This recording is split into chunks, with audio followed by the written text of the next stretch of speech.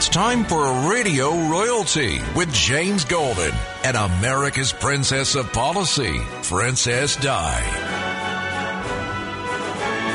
That's right, ladies and gentlemen. It is that time where we welcome Her Majesty, the Princess of Policy. We genuflect before her. We marvel at her wisdom. Ladies and gentlemen, I am proud, pleased, humbled, on bended knee, to bring you our very own Princess Diana Me. Welcome, Princess. How are you this afternoon? Oh, that is so fun. I would like to hereby knight you. So, if you're going to be on bended knee, I will knight you. You come up with your own knight term, whatever you want to call yourself. So great. Yes, indeed. So, yes, you have your own theme music now, Princess Di. Lovely. And it is wonderful. Now, this week, Princess Diana, I don't recall ever, look, I've been watching politics since I was a kid. I've seen disastrous weeks for presidents. I don't think I have seen anything, and there have had to be worse weeks for certain presidents, but this was among the worst that a sitting president faces. First, Joe Biden goes out Wednesday on this press conference, and the poor guy looks like he can barely hang on to a thought. I mean, I'm not trying to dump on him. He really did look like he was struggling. There were points when I felt sorry for him. It's like he's closing his eyes. He's just trying to will himself to stay in there, be coherent, stay in there, try to make sense of this question and answer. And, of course, they've been cleaning up after the press conference ever since on his remarks on the Ukraine, which made it look like he was giving Russia tacit permission from the United States to engage in a small incursion, not a big one. Just go ahead and do a small incursion.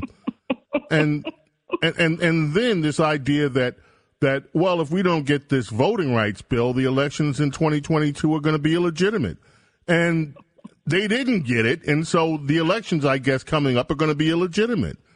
What do you say about this week for the President Biden, and also this week for the Democrat Party failing once again to get what Joe Biden claimed that he wanted, and this all took place in the United States Senate?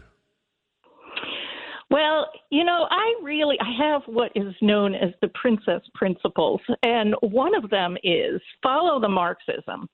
And so even though, as you say, this has been what appears to be a very difficult political week for the Democrat Party, Build Back Better, and nothing is built, nothing is back, and nothing is better, and all of their legislation crashed and burned. However, if you look at what has actually happened, that this, what's public seems to be possibly cover for what they're really doing, which look at crime and drugs pouring over the border. Look at terrorism. Look at the human trafficking. Look at inflation. Look at the energy dependence, which we now have again. Look at the energy scarcity, the supply chain problems. All of these are the result of deliberate policies by the Biden administration. So, yes, he may have failed, quote unquote, at some legislation that they are very visibly pushing, but they are succeeding, unfortunately, enormously at what they're actually doing, which is wounding America. And it seems to be, you've heard of the Cloward-Piven strategy, which is basically overwhelm all of the institutions and the agencies in the American system with deliberately overload it so the whole thing crashes and burns. So instead of Build Back Better, we've got tear it all down, blow it all up, the Cloward-Piven strategy, which is the strategy of Bill Ayers. You remember from the Clinton years. Well, also from the Obama years, who pal around with terrorists. This was a buddy in Chicago, an actual Weather Underground guy. And you know what I found out? I just looked him up again. And do you know that he was foster parent to Chase Boudin, who is the San Francisco DA now? Good Lord, Agnes. No, I did not. Yes.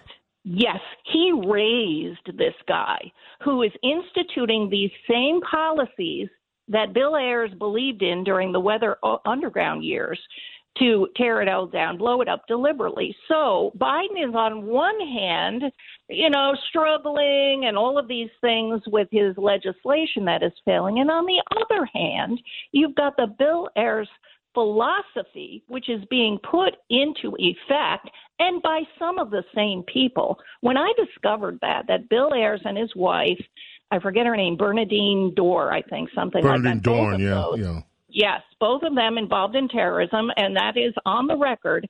They raised this guy because his own parents had been imprisoned due to their Weather Underground bombing activities. And now he is San Francisco DA, one of the people who is being supported by the Soros organizations, and they are deliberately not prosecuting crime.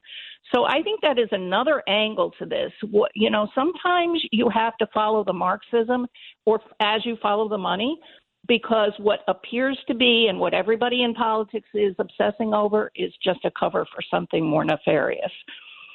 Wow. Interesting theory. And this is one of the reasons why we love having you here, because I don't think anyone else could come up with this analysis. Now, let's turn our attention to a minute before it's time for us to go for today. And you'll be back with us tomorrow on our second and third hour, sometime tomorrow's show. NBC News president Noah Oppenheim insists that NBC News is not in the business of advocacy journalism. I would suggest that they're not in the business of journalism at all, but he says, no, we're not we're not journalistic advocates over here. I mean, how you can say this with those letters MSNBC staring you in the face, I don't understand. This was the same day, by the way, that black woman over there who's angry at the world, bitter, angry, mean, even attacked one of their own, Pete Buttigieg, for the infrastructure bill. She called the infrastructure bill a white man something or another. It benefits white people. Yeah. No one pays attention to that idiotic woman most of the time anyway. But, she's just angry and bitter and mean. And so he's saying, no, we're not advocacy journalism. And meanwhile, you got this woman over there attacking old Pete, who failed at his 5G rollout because he and his husband Chase are too busy taking pictures of the babies with them standing up like they're the poster kid for Dad and Dad magazine. And meanwhile, this woman's out here telling old Pete, hey, Pete, the infrastructure deal is going to benefit white people. Black people and other people in America are not going to. And he tried to push back against it, poor little Pete. But maybe his head was, yeah. Anyway. Okay, NBC. Yes. Well, that is one of the funniest articles I've ever read. That, this guy, Noah Oppenheim, says that NBC News' mission is to hold the middle ground, be objective and nonpartisan, and they ferociously defend the traditional approach to journalism. And so all you have to do is say, Lester Holt, Chuck Todd, Access Hollywood tape, MSNBC, as you mentioned, and the new hire, Yamiche Alcindor. That radical that they hired over from PBS. Yes.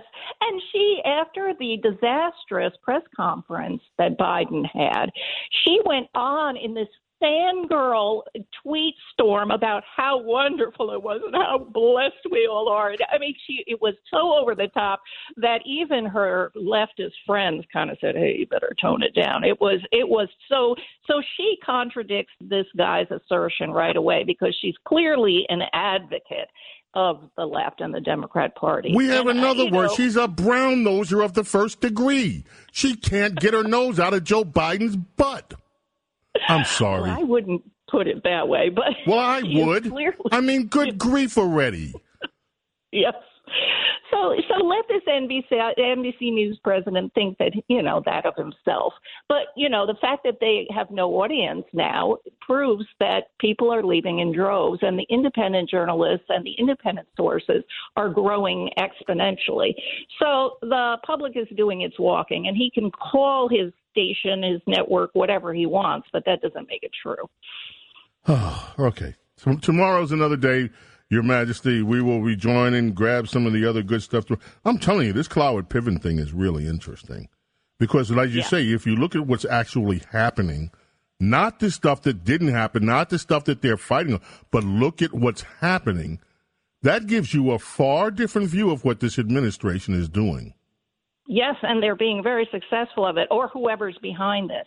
And tomorrow, I'd like to talk about Schumer's actual successful strategy. Now, everyone's calling him a failure in the Senate, but his job was to keep the money flowing. He had to convince the base that he was pushing their agenda, and at the same time convince Wall Street that he was stopping the leftist agenda, and he did both.